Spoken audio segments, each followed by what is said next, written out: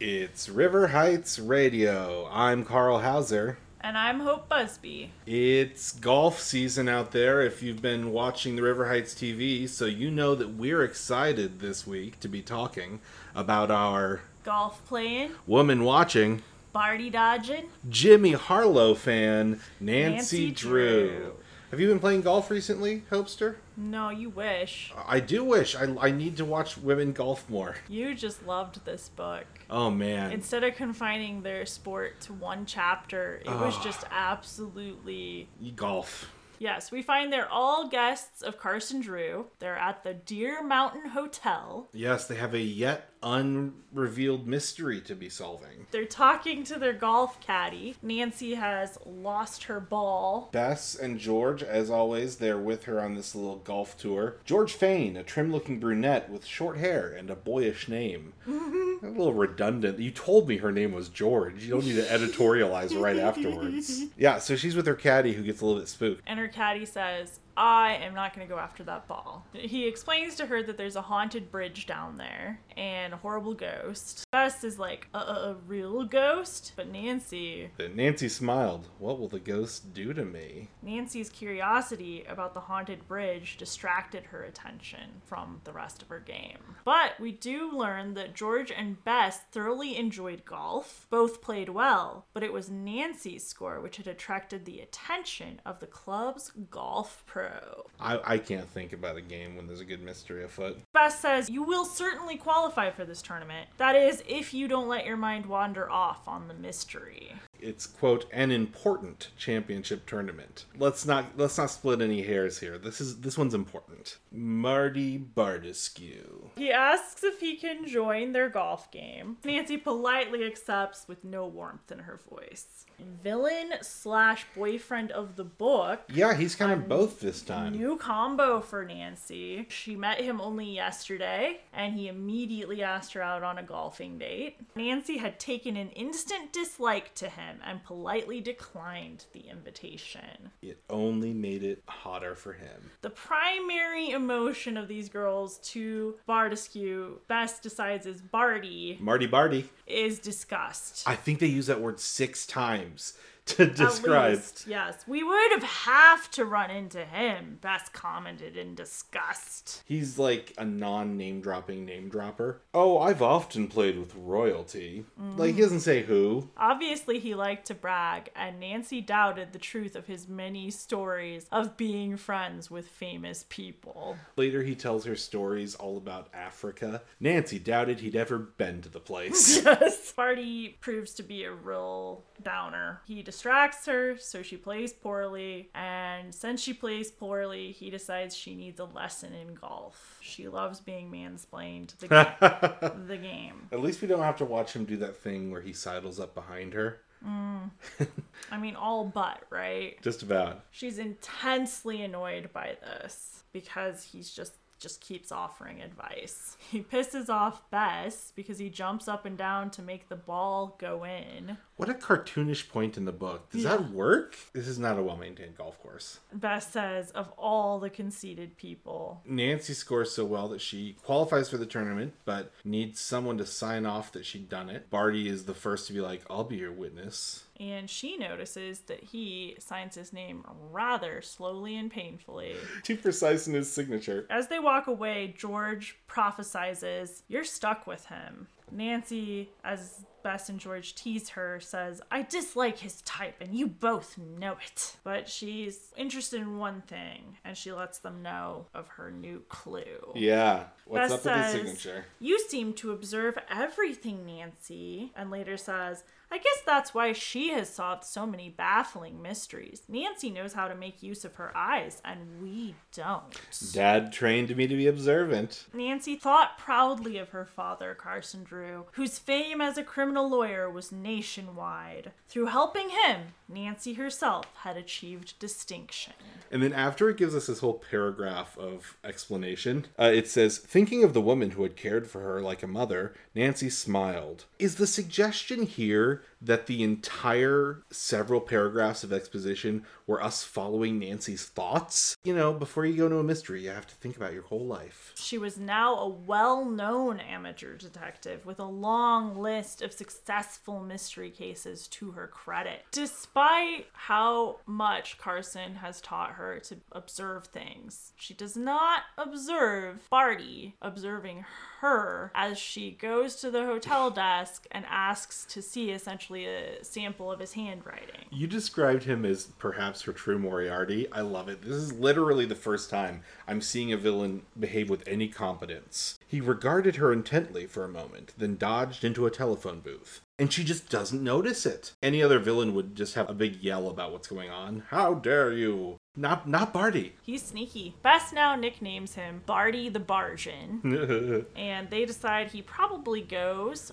by several aliases. George commented with a look of disgust. Nancy, Bess, and George were never at a loss for partners at this dance. Barty was persistent and danced with Nancy several times. Though he was an excellent dancer, Nancy did not enjoy being with him. He also firmly steers her towards the terrace. She was annoyed, but told herself this might be a chance to find out more about the man.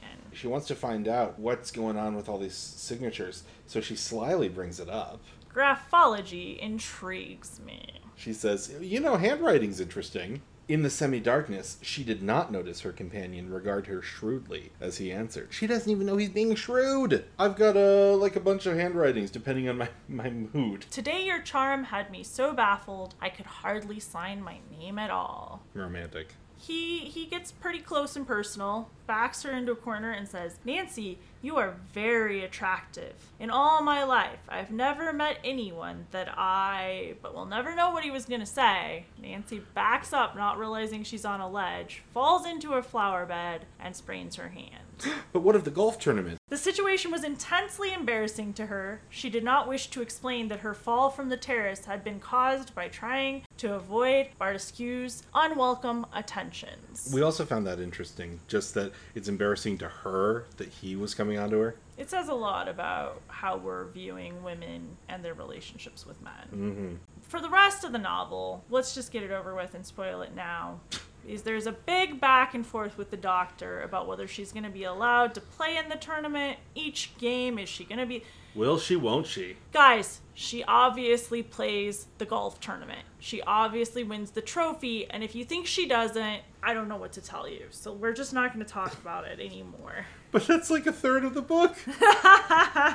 So Nancy has her hand wrapped, is feeling miserable, and Bess and George, the well-meaning but inexperienced masseuses, so funny, convinced her to let them massage her. I think they're just taking out their traumas on her. Bess says there's absolutely nothing to it, and if your friend ever says, massaging, nothing to it, don't let them give you a massage. They're somehow so bad at massaging that the liniment they use smells awful. It's disgusting. It goes further than their inexperience to their bad taste. She takes a lot of pummeling and pounding, and George gets a little bit defensive. This is a free massage, so don't be so critical.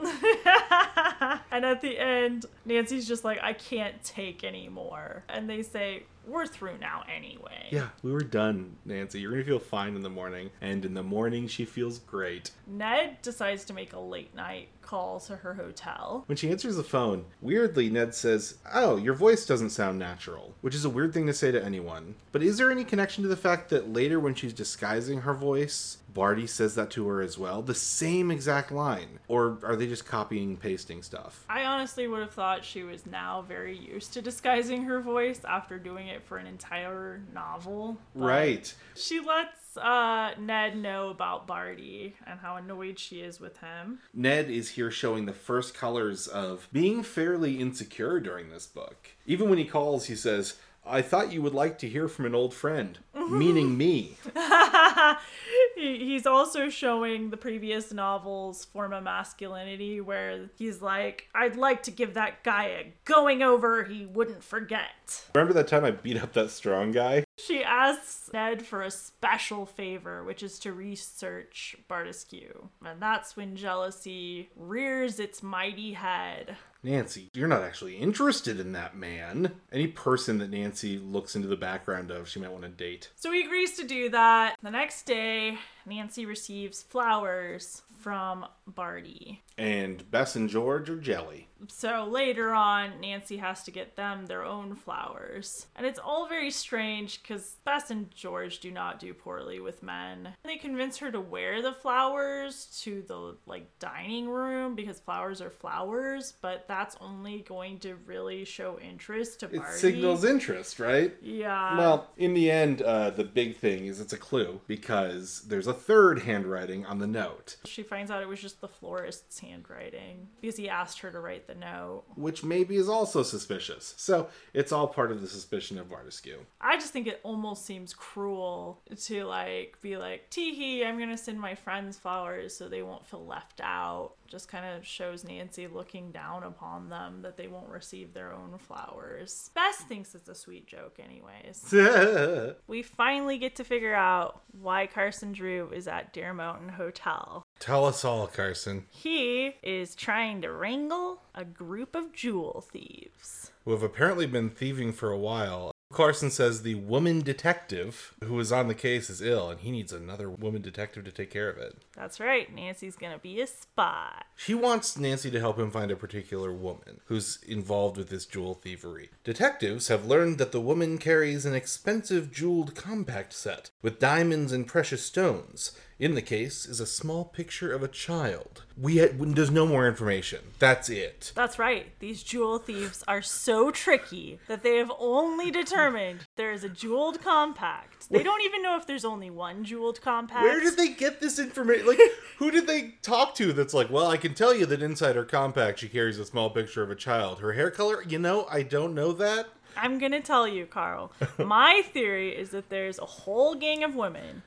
Each one of them has a jeweled compact. That's their thing. That's like the colors for their gang? That's what they get when they're initiated. We're the jeweled compact gang. Yes. And each one of them puts their daughter's picture, or a niece, or just a random child even. Only when you're a full member do you get to put a daughter's picture in there. So the problem is these witnesses describe a different woman every time because it is a different woman every time. That must be what it is. Well, either way, for this story, for whatever reason, she's not looking for a woman. She's looking for an accessory. This is definitely the architecture of the book, because Carl has been very caught up. Either way, Nancy finds out that spying is not as exciting as she might have thought. Yeah, Carson drops this line. Cheerfully, he says, an investigator's work is always tedious. Which, why am I reading about it? But fine. I mean, I found it pretty interesting, but I guess Carson's been doing the tedious stuff for Nancy. Nancy is definitely used to investigating, and she knows it's tedious. Yeah, but it's also extra tedious to just, go around watching people. Yeah, I don't know what he's doing from hotel to hotel, but her thing is just to go to the bathroom and look for women's compacts. However, when she's at the Hemlock Hotel, she becomes completely absorbed in her task of studying the women guests. It's this moment of almost rebellion where she's like, I'm late to meet my dad, but I'm really bored that I don't have anything to report to him. I want more sleuthing. I guess I better check out the powder room, where she finds an attractive woman. Noting that this woman couldn't be the person she's after due to the sad expression on her face. If they're sad, they are not jewel thieves. No, jewel thieves are notoriously joyful. That was your line, but I stole it. Oh man, that's good. That's a good line. Yeah, you said that the other day. This attractive woman happens to have a jeweled compact. I personally find it sort of the creepiest way Nancy could have gone about it. She was staring at this woman for long enough that the woman finally couldn't ignore it anymore. I was like, oh, what? And she's like, can I see your jeweled compact? And personally, I might be a little rude in this case and just kind of flash it at her and be like, gotta go. I'm late for an appointment, Not this lady. She's like, feel it, take it. She's very trusting. Feel the gems. Yeah, they're real. But what's not real was a picture of a child inside. No picture of a child. She's not in the So she's innocent. She's sad. No picture of a child. Must have quit. So that's all a big goose egg of nothingness. And yet she becomes the only clue somehow in the mystery that Nancy will continue to doggedly follow. Nancy's just obsessed with her. Yeah, this is all that Nancy has, is one woman who she knows isn't involved. Nancy decides they need to go visit the haunted bridge, not least of which is because she's still looking for her golf ball. Okay, that's not just any golf ball. That golf ball was signed by Jimmy Harlow. You know Jimmy Harlow, Jimmy the golfer Harlow? Yeah. He signs balls and hits hole-in-ones. Well, shucks. Yeah. I would go near a haunted bridge for that. You know what? It's even if a golf ball even smelled like Jimmy Harlow, I would go to the end of the earth for it. If you'd even looked at it. If a golf ball had touched Jimmy Harlow's caddy, that's enough for me. So Bess murmured nervously, "Oh, we shouldn't go there alone." George, "Now, don't be silly. You know very well there are no ghosts. It's only a story, of course." Bess, "Stories seldom originate out of nothing." We've seen this exact conversation before in The Broken Locket, where George is like, "You dummy, there are no ghosts." And Bess is like, "Other people have seen them, so there's something." Right. And again, it is scarier if somebody's trying to scare you away from a place than if a ghost is just really sad and wants to be at that place. I'd rather hang out with a ghost than like a gang of people who don't want me there. Exactly. So come on, Nancy urged. We'll approach quietly and see if we can surprise the ghost. Luckily this is a ghost that was a little bit more believable than the fishing wire and sound projection we got in The Broken Locket. Bess pleaded with her companions to give up the adventure, but they paid no attention. It's Bess. Luckily, it's all just a scarecrow. It's a scarecrow. Bess points out scarecrows don't scream and make noises. There's some screaming and moaning. We'll get to it. Yeah. The haunted bridge. The bridge of the book. Yeah, not surprisingly. The namesake, yeah. Also rickety like all the other Nancy Drew bridges. "I think it will hold me," Nancy said as she cautiously stepped onto the bridge. Famous last words. Bess warns Nancy not to go on this bridge. Nancy makes her way to the middle, realizes, yeah, this is a pretty rickety bridge, makes her way back, and then the book says Nancy did not want to upset her friends. You didn't care. You went on that bridge. You don't care if you upset your friends. She's herself decided it's dangerous and is like, well, for you, I won't do it. George mentions, "Nancy, you certainly were born lucky." And this time, Nancy's luck leads her to a small brass chest. I love where it says, "That's not my ball, it's made of brass." And it's this moment where like... I don't remember. Yeah. That's great. So, That's great. and it's like, yeah, and it's big. And it's a chest. I mean, there's a few things that differentiate. Jimmy Harlow didn't sign it. There's a few things. Bess has some theories about how this chest might have gotten there. Perhaps the scarecrow put it there in his off-duty hours, Bess suggested with a grin. And George, haha, very funny. Sounds like your brain has gone off duty. Your joke isn't funny. I imagine George has just enough lack of humor that she's like, no, probably not. Nancy is carrying this chest back into the hotel because they can't get it open. Stupid Barty comes walking up to them. But Bess is the clever one this time. She takes her sweater, tosses it over it, and hides it effectively from Barty, I guess. I've done a lot of shoplifting that way. It works. Have you? At the mall? Yeah, at the Riverview Mall. Yeah. They can't stop me. I love when Nancy realizes how to get it open because it's the most convoluted way. But he goes, why didn't I think of it before? And then she goes and gets golf cleats. Yeah, she has to go on quite a walk. And there's like a picture of her pounding with one golf cleat on another golf cleat on this brass box. And it works, so like, good job. But the way in which she's just like, oh, duh. Nancy was the first to recover from her astonishment. It's almost unbelievable. And this is, I guess, just how Nancy perceives, like, treasure. This is basically the same scenario as when they found the treasure in The Secret of Shadow Range. Everyone stands aghast for a moment, and Nancy's the first one to be like, yeah, that's treasure. With a little clue that the book wants us to continue to think of Nancy's middle class, Bess murmurs, Nancy, you'll be rich. These gems are so real looking that even a casual glance from the girls verifies verifies they are real. Just like put your thoughts behind you that they might not be. There is a child's photo in the jeweled compact. We've now proven that the jeweled compact that Nancy Drew was looking for was in the brass case buried. Not the jeweled compact of the woman she saw at the Hemlock Hotel. Nope. And yet, Nancy still has some questions for her. She's hot, Carl. Yeah. Nancy cannot tell her friends why this photo is so important.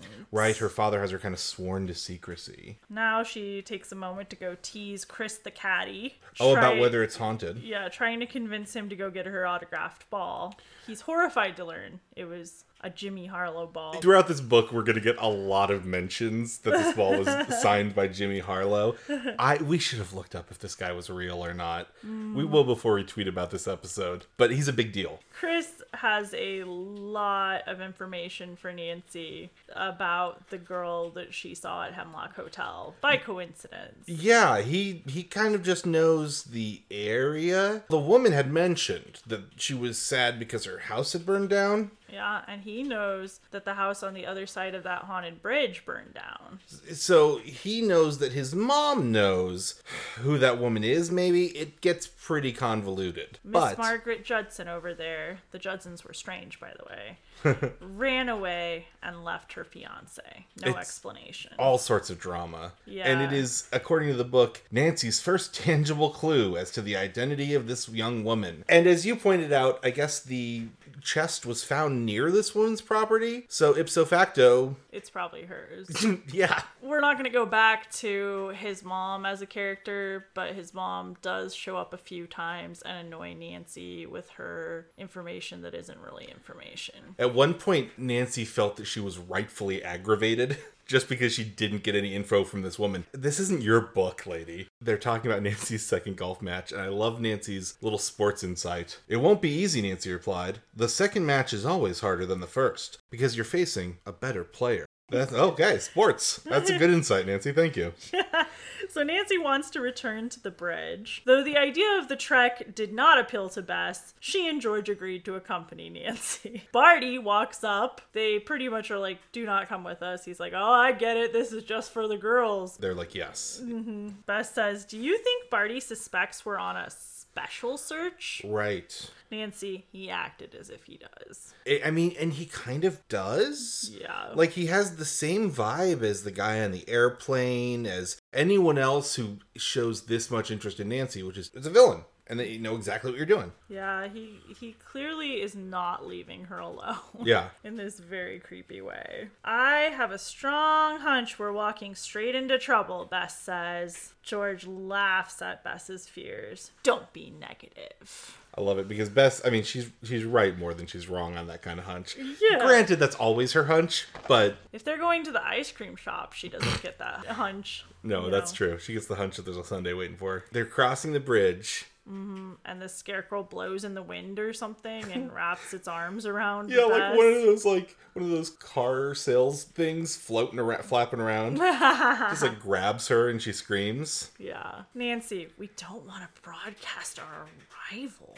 Bess, you'd scream too if that thing wrapped itself around you.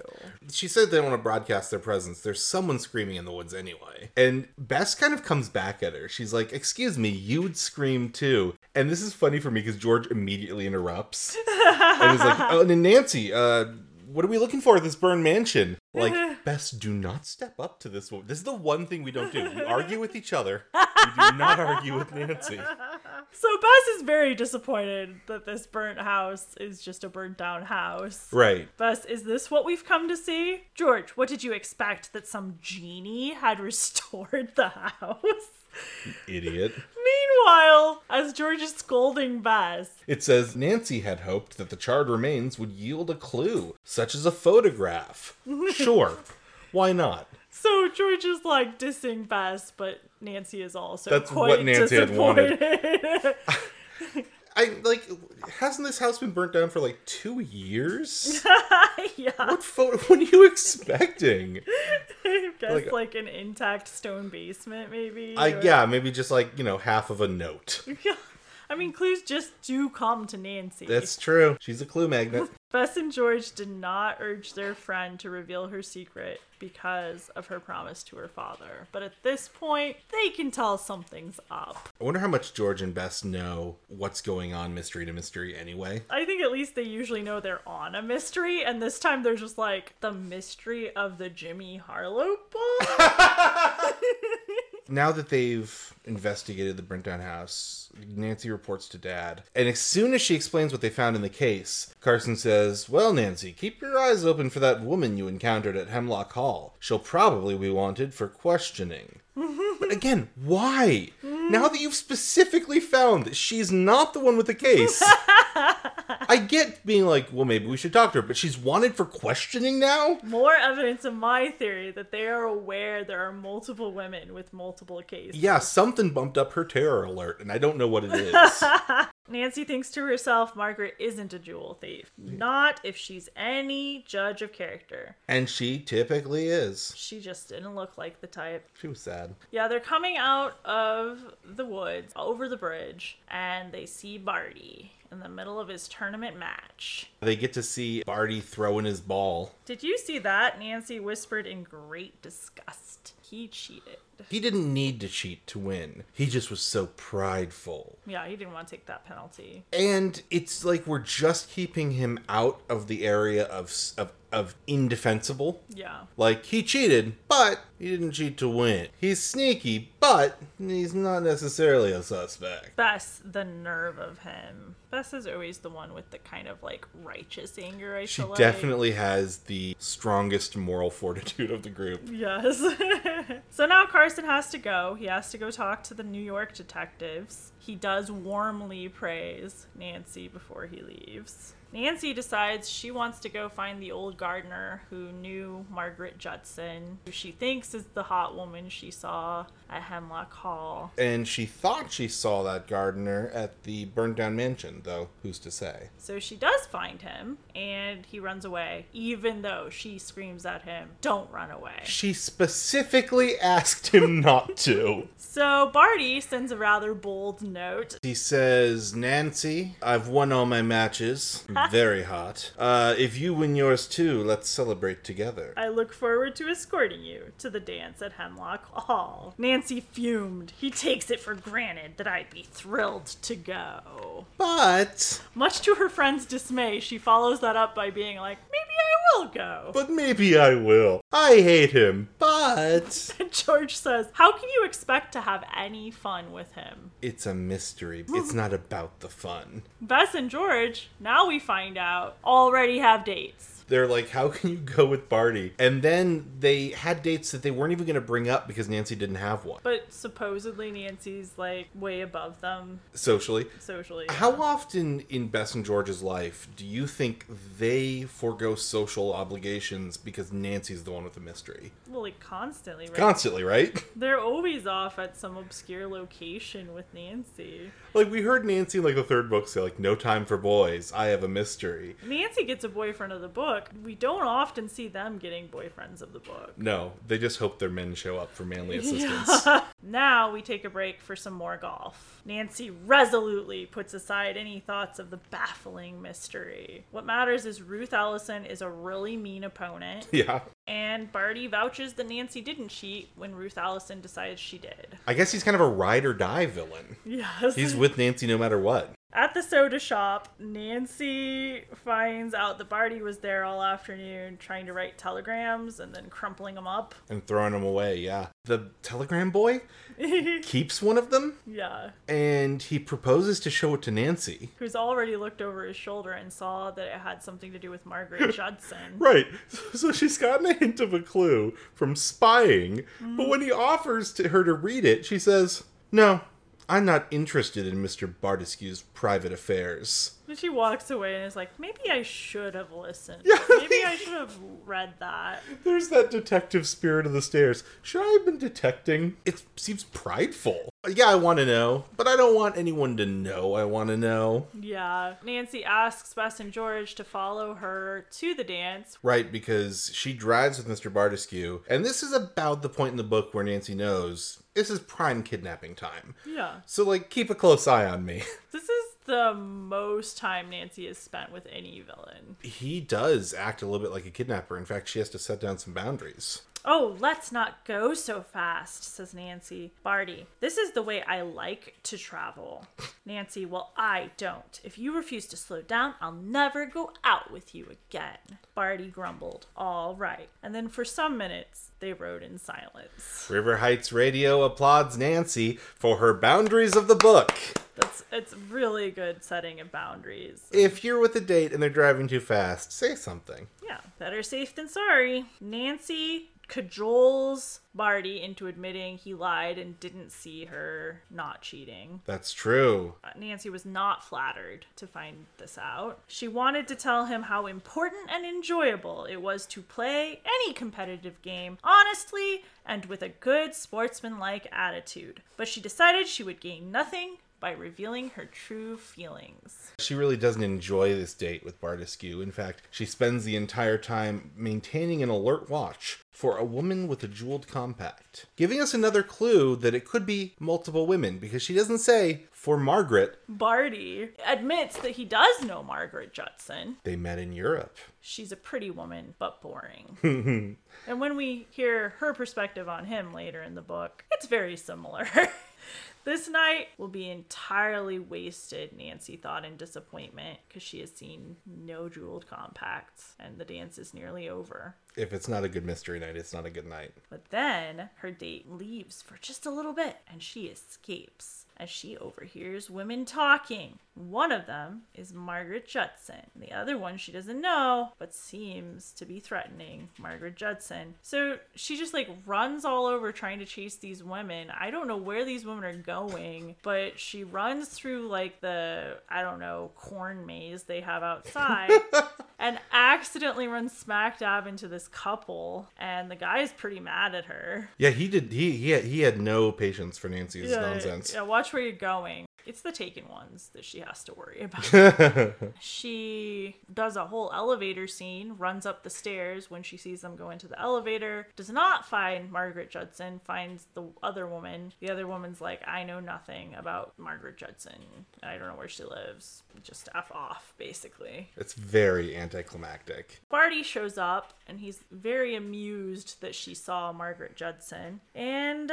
against her will, Nancy was led back to the ballroom. She did not try to escape from her partner again. The next day, Nancy sees her dad. His trip was also a waste of time. They found that nothing in the case was stolen, except the jeweled compact. Further confusion for me. Do they steal all their jeweled compacts? It doesn't matter. She relays some of her information. He says, we must trace that woman. From the clues you've gathered, I'm certain she's the woman we're after. Again, maybe I'm just not a detective, Hope. Okay, so I figured this out. The connection is they know this jeweled compact with the child's photo is something. Mm-hmm. And they strongly suspect the chest is Margaret Judson's. Okay. So the assumption is even if she isn't the person, she knows the person, which does end up being true. God, you're such a good detective. I know. Nancy, real quick, tricks Barty into playing tennis with her dad. One of my favorite ways she scrapes him off her shoe. She decides to go check on the gardener. She found out that he lived on the other side of the bridge, so they head over there. Let's just go see what he's up to, I think, she says. Yeah, right? And the first thing they see is him sauntering out of his house with a rifle. Ooh. And Nancy says one of my favorite quotes, let's see what he's up to with that rifle. Okay. Bess says something about there being a lot of hunters in the area. Bess makes a noise at the wrong freaking moment. Scares the guy. And he shoots himself in the head. He shoots himself in the head! Alright, so for those squeamish listeners, don't worry. It was only a slight trickle of blood that oozed from the wound on his forehead. It only grazed his head, but he was out for days. Poison bullets, maybe? Nancy asks George to run for the doctor. I love Bess tries to stop George, saying, you're not afraid to cross the haunted bridge alone? George, of course not. She's not afraid. It's a scarecrow. But there is screaming, and it is scary, Carl. Yeah, but it's specifically not the bridge that's screaming. Yeah, but when we find out what it is... So then there's the classic, oh, at least it's not raining. And then it starts raining. Mm-hmm. So they have to rush him back to his cabin, even before the doctor gets there. To which Nancy immediately takes her opportunity to spy all around the cabin. She finds a picture of Margaret Judson, which dun, dun, dun. she has signed. Yeah. And now we know for the first time that the woman she met is in fact Margaret Judson. Yes. That's the funnier thing to me, that they don't even know that that's Margaret Judson, just that there was a house that burnt down. I feel like there are a lot of these mysteries where when we finally get confirmation, we've already assumed it for so long that it's not that interesting. Bess says, Nancy, aren't you going to close the window? The wind is blowing directly across the bed. Nancy has completely neglected her patient to go spy on her patient. In fact, at one point, when the screaming resumes, and Nancy decides to go find out what in the backyard of this shed is screaming, ballsy move, she's lost interest in the others in the room to such a degree that Bess pleads, don't leave me here alone. The book says her words fell on deaf ears. Of course. Yeah. In case you listeners were wondering what this scream sounded like, we're going to play it for you now.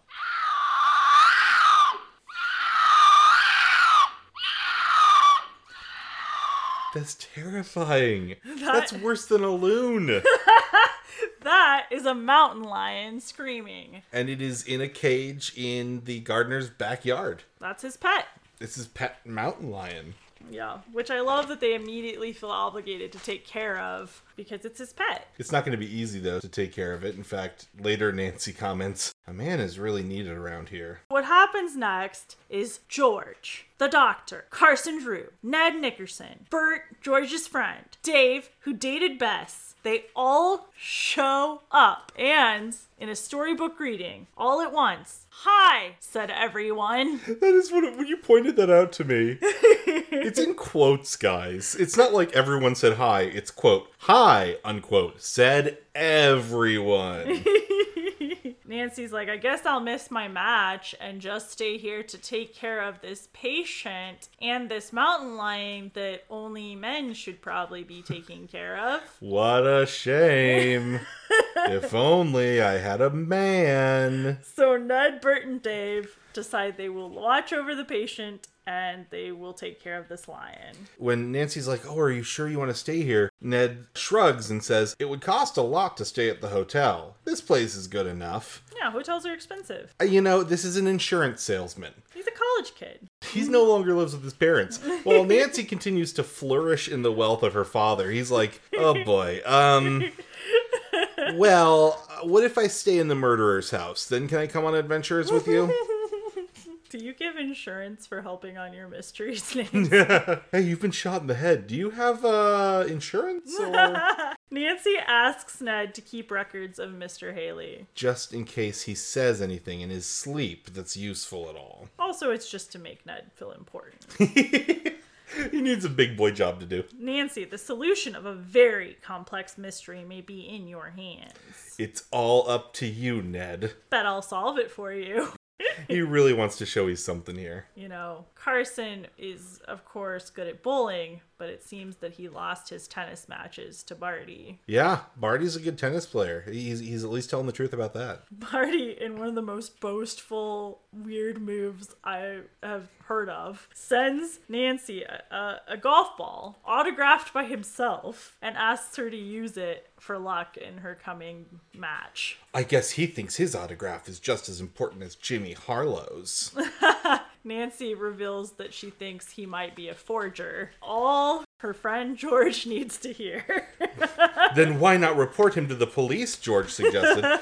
You don't, like, that. You need a forgery. You can't just be someone who can forge to go to jail. Like, you need to do it. So now we take a break for Nancy to do an elaborate thing to trick Barty. She gets on a bus, goes to town, finds a phone, and calls him in a fake voice. A nasal tone. This is when we get the weird echo of Ned. When she introduces herself as Margaret, he says, your voice doesn't sound natural. I have a bad cold.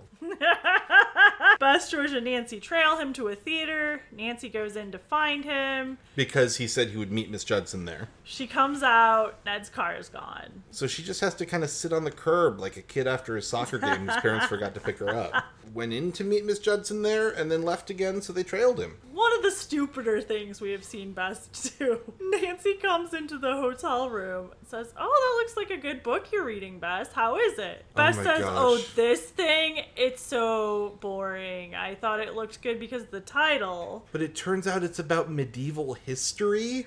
So What title was that? Yes.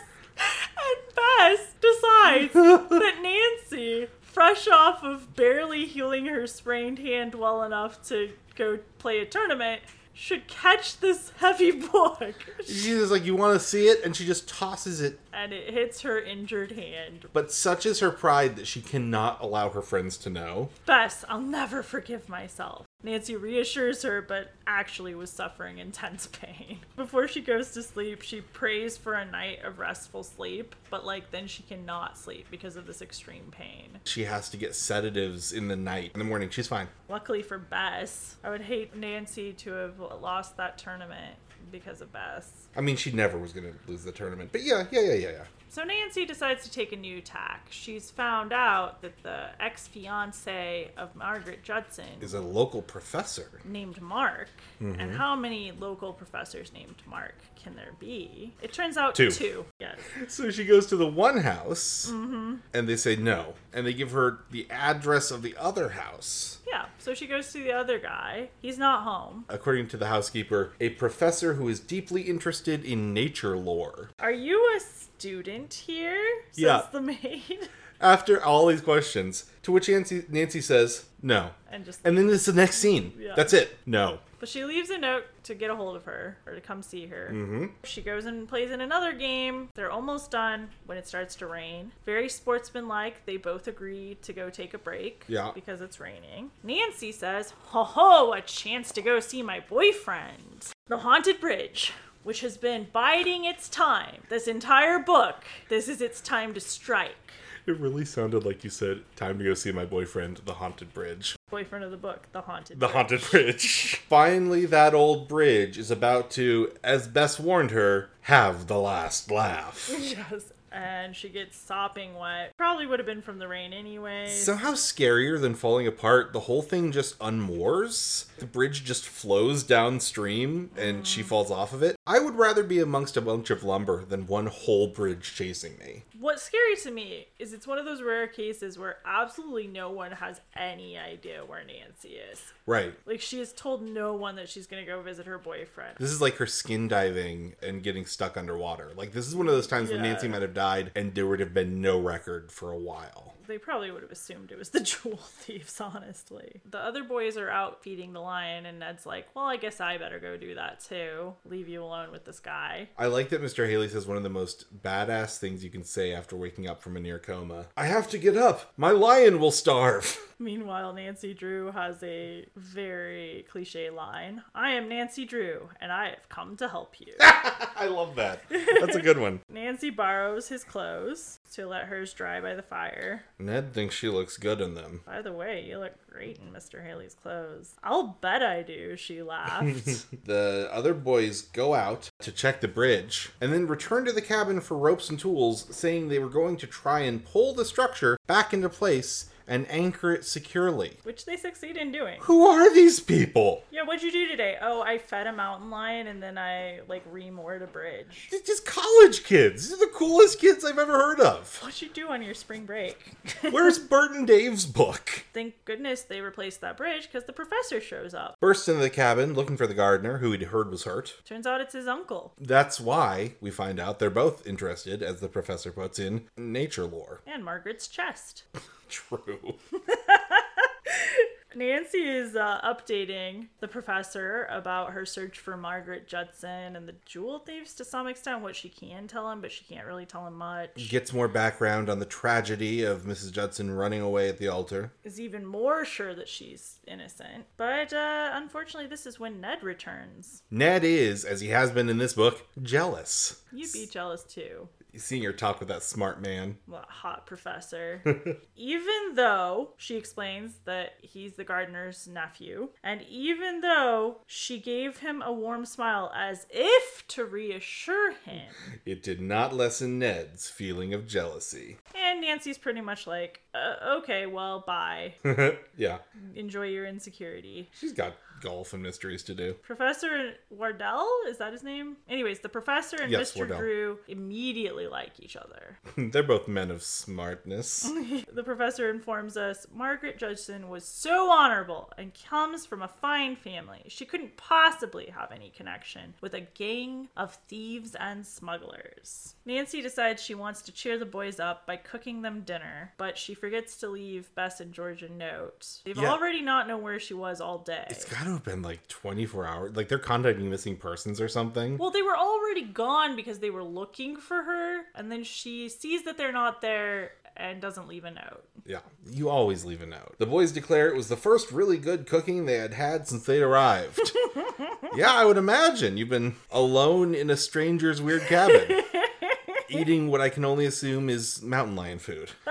Almost seems passive-aggressive. Sure loving my vacation, Nancy. Thanks for the good one meal. Guess I'll go build another bridge so I can get a second one. Post-dinner, she convinces all the boys to come to the fourth dance of the book. They get all dressed up. Nancy says, it's hard to tell who's the handsomest here. And Dave, having had to hang out with Ned this whole time, and knowing how he's been feeling, says, you'd better say Ned. Bert and I don't need your validation right now. We just made a bridge. Nancy, it may sound silly to you, Ned, but I have a strange feeling. Call it intuition, if you will. That tonight I'll find Margaret Judson. You seem very positive. Could you help me? I thought you didn't need assistance. Nancy's like, oh, Ned. She tries to explain that she can't explain. He's just like, yeah. Just tell me what to do and I'll carry out orders. Yeah, just point me in the way of where your muscle goes.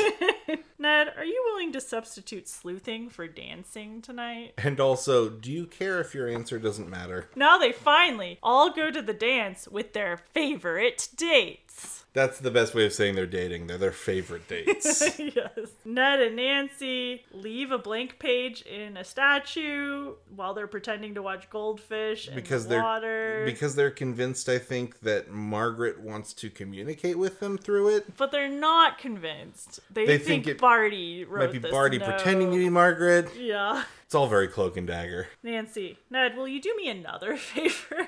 Ned, you know I will. You know I will. This may sound silly, but I'd like you to drive me to the vicinity of Hemlock Hall. She has decided she must find Margaret Judson tonight. So much so she's going to call all the real estate agents at their homes in the middle of the night to ask them if they've sold a house to Margaret Judson. Yeah, Nancy saying, I have an intuition that I'm going to meet Margaret Judson tonight is like me saying, I have an intuition I'm going to have the last piece of chocolate cake, even though I just started that cake.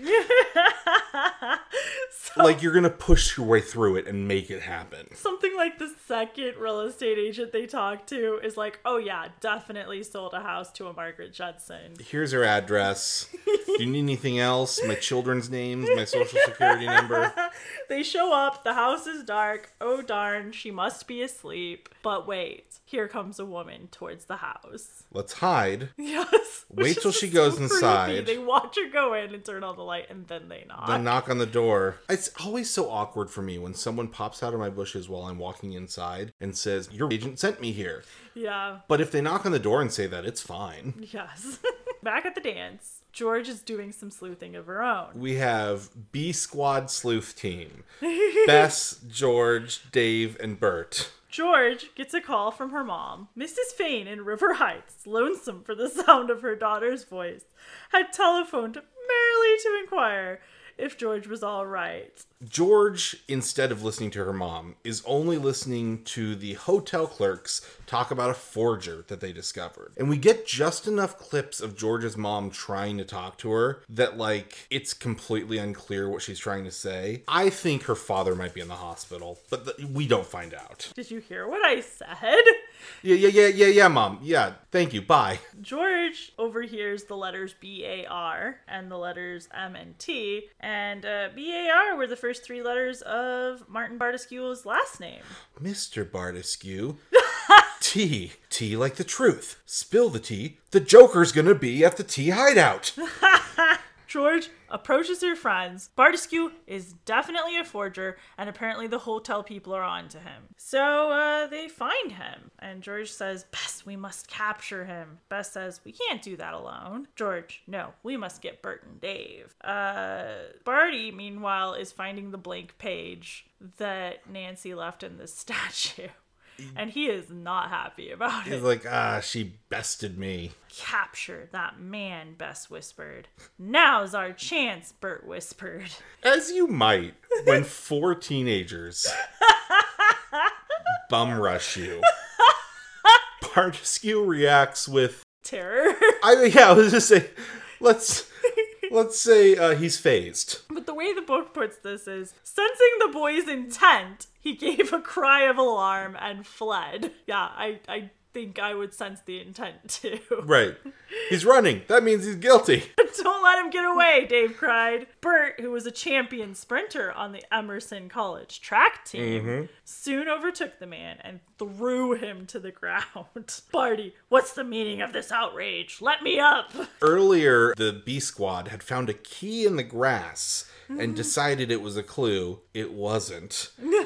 But they're now realizing it was the key to the storage shed, so that's where they lock Bartescue in. Dave, we'll release you when the police come, you low-down forger. Barty, I've never forged anything in my life. George runs in to get the manager. Yeah. She said, we found your forger. Come quickly. You got him? The manager is like, what? He demanded incredulously. Bess and George were glowing with pride.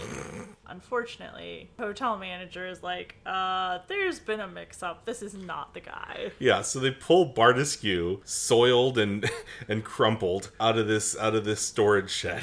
Never before in my life have I been so abused and insulted. And George is like, but B-A-R, M-T. The manager's like, yeah, another guy. Just a different guy, Barney. George, I shouldn't have acted so impulsively. George says it best, I think, here. I seem to have achieved the prized boo-boo. Well said, George. Yes. So she wants to know why Barty's been weird. And Barty's like, I'll only tell Nancy Drew. It's literally none of your business. And you're the B Squad. Cut back to them talking to Margaret Judson. Now that they have Margaret Judson, they're getting the full backstory. Mrs. Brownell came over for a sleepover. They were looking at Ms. Judson's prized jewels in her brass chest. Which Mrs. Brownell, who owned that jeweled compact, was probably planning on stealing because she's the jeweled compact lady. But instead, she left her jeweled compact, probably as a mark. Margaret put it into the chest, locked it up for the night. For safety. Yeah, and then the house burned. The house burned. Like it happens, the house burned down. She ran out of the house with only the chest. Then she's lost in the woods for days? She runs around and she doesn't remember much. Blacks out. And she's lost her chest somewhere. Now, Mrs. Brownell accuses her of stealing her jeweled compact, and she can't prove otherwise. In fact, Mrs. Brownell says, you've got to pay me $6,000. It's a $5,900 compact, and it was a $100 picture of my daughter. And so she basically blackmails her. Yeah. And that's why she runs away. She doesn't want her fiancé to have to marry a thief. Ned says, but you're innocent, aren't you? Margaret, oh yes, I have never done anything dishonest in my life. When she finds out this entire threat was baseless, you mean she couldn't have had me arrested? I don't think so. No. Ned lets her know that running away was the worst thing she could have done. It's just like so salt in the wounds for him to even mention that. I feel like he does that at these things, right? Margaret and Mark are finally reunited. Margaret. Mark. Mr. Drew, Nancy, and Ned decided that the happy reunion should be private. In another show of complete inappropriate flirting, Nancy laughingly pressed her fingers against her father's lips. This is how she gets him not to interrupt these people. Yeah. Her hand on his mouth. Wait, Dad, until you've heard my story. Carson Drew decided to take Margaret Judson into his confidence because, of course, she's innocent. As easily as she became guilty, she became innocent. She's so clearly sad. They all decided to set a trap for Mrs. Brownell and Mrs. Cartlett to prove that they're jewel thieves. Margaret is to have them over, tell her, oh, I found my chest. Here's your jeweled compact. And when they admit it's their jeweled compact, they're admitting they're the jewel thieves. As I sit here trying to remember why that worked, I realize I'm not a detective. Nancy's sorry to leave Ned taking care of the patient again. Right, we gotta cut back to the golf for a second. Ned is like, besides plenty of excitement, I've found some fascinating books here on wildlife. A little passive aggressive. Figured out that Nancy's into nerds. Yeah, he's gonna be a smart nature lore guy. Yeah. Nancy reassures George, don't feel bad about your mistake, George. It served Barty right. And Nancy has decided he's just a practical joker. He thinks it's fun to keep us mystified. George in disgust. I guess it's about now that we realize that nothing Barty did had anything to do with the mystery. She talks to him eventually. And he's like, I figured out you were the famous girl detective. I knew who you were. You're Nancy Drew. I decided I wanted to mess with you. He says match wits, to be fair. Match wits with you. So I did my handwriting wrong to reel you in. It worked. Then I said I knew Margaret, which I did. Then I pretended to know her extra. When you called me, I knew it was you. I gave you fake codes. I went to the place and went back. So you would follow me. I wrote you as Margaret to get you to leave a note. Yeah, I win, I feel like. Yeah. Nancy, I only hope my golf match won't keep me from witnessing the grand finale to the mystery. I would like to point out that she wins with a score of 69. So now she is late to the big reveal at the grand finale. So she runs over the bridge that they've fixed. But now she takes a pause. Moaning and groaning filled the air, louder than ever, and the scarecrow danced wildly in the wind. Nancy stopped in the middle of the bridge, gazed up into the tossing treetops, listening carefully. Suddenly she gave a little smile, and with a nod of satisfaction, hurried on. We had solved the screams, but what were the moans and groans? I think Nancy just figured it out. It was the branches. It's the branches. Mrs. Brownell talks pretty quickly. She doesn't want her daughter involved. She doesn't want them to tell her daughter. But so long as they don't tell her daughter that she's arrested, she's going to speak on what's happened. She accidentally got involved in a life of crime, and she feels repentant. She offhandedly mentions she did have the jeweled compact she lost 2 years ago replaced. So there's at least 3 jeweled compacts in the mix on this one. Mm-hmm. And probably 2 pictures of a daughter. Mrs. Brownell has even kept the receipts that she got from the pawn shop when she sold the jewels she had stolen from Margaret Judson. So Margaret, who's been in dire financial straits because I guess we forgot to mention she let her insurance lapse. So she got nothing for the house. The fire was a true accident, though, not the jewel thieves doing. Right, because she probably would have liked to have stolen more. So she finally has some sort of financial recompense, which is that she can buy back jewelry. Wait a minute, that's not helpful. Now there's some final thoughts. I think we were all rather surprised that Martin Bartescu had nothing to do with the jewel smuggling. Apparently he's just a boaster. Her father smiled. They were keeping him in this strange place where we can't think he's too villainous. Mm-hmm. Her father had even said earlier, we need to find this Judson woman, but Bartescu, it's all circumstantial. And it barely was. No. Haley admits that he's the one who put up the scarecrow to scare people away from his mountain lion, that the screams and moans probably would have done the trick. There's something so funny about setting up a ghost to keep people away from a mountain lion because nothing's safe there. I didn't want anybody here, but now I'm glad to have friends like you. Aww. And as they all cross the bridge, Nancy happily says to the Scarecrow, "Goodbye, old Mr. Ghost. A million thanks for spooking me into a very puzzling mystery. Carson brought you here, but it's fine. Yeah, the ghost did it." They told Ned, "Go have some fun now on your vacation." And he says, "How long do you think Nancy Drew can just have fun? Only until the next mystery comes along. Say in 3 days?" And he was wrong, reader. It was a couple of weeks. But Nancy defends herself, "Mysteries are fun too. Be sure you are all around to help solve the next one." The clue of the tapping heels. So we'll leave you with some creaking and moaning trees. Yeah, this is from outside of the cafeteria. We've got some moaning trees of our own.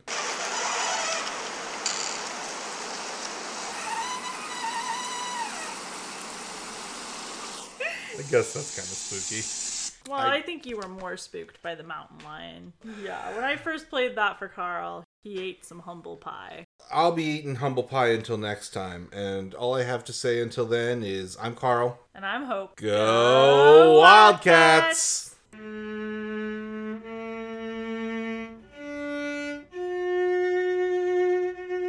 We might need to have a special episode about this video game sometime.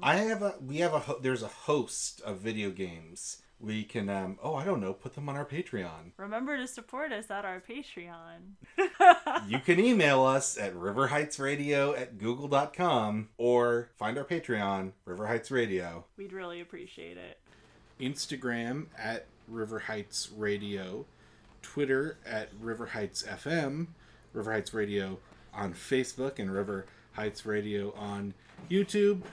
And give us a review or 5 stars on Apple Podcast or Spotify or Stitcher or wherever you're listening. Yeah, if you listen this far, I mean, why not? We actually put a lot of hours in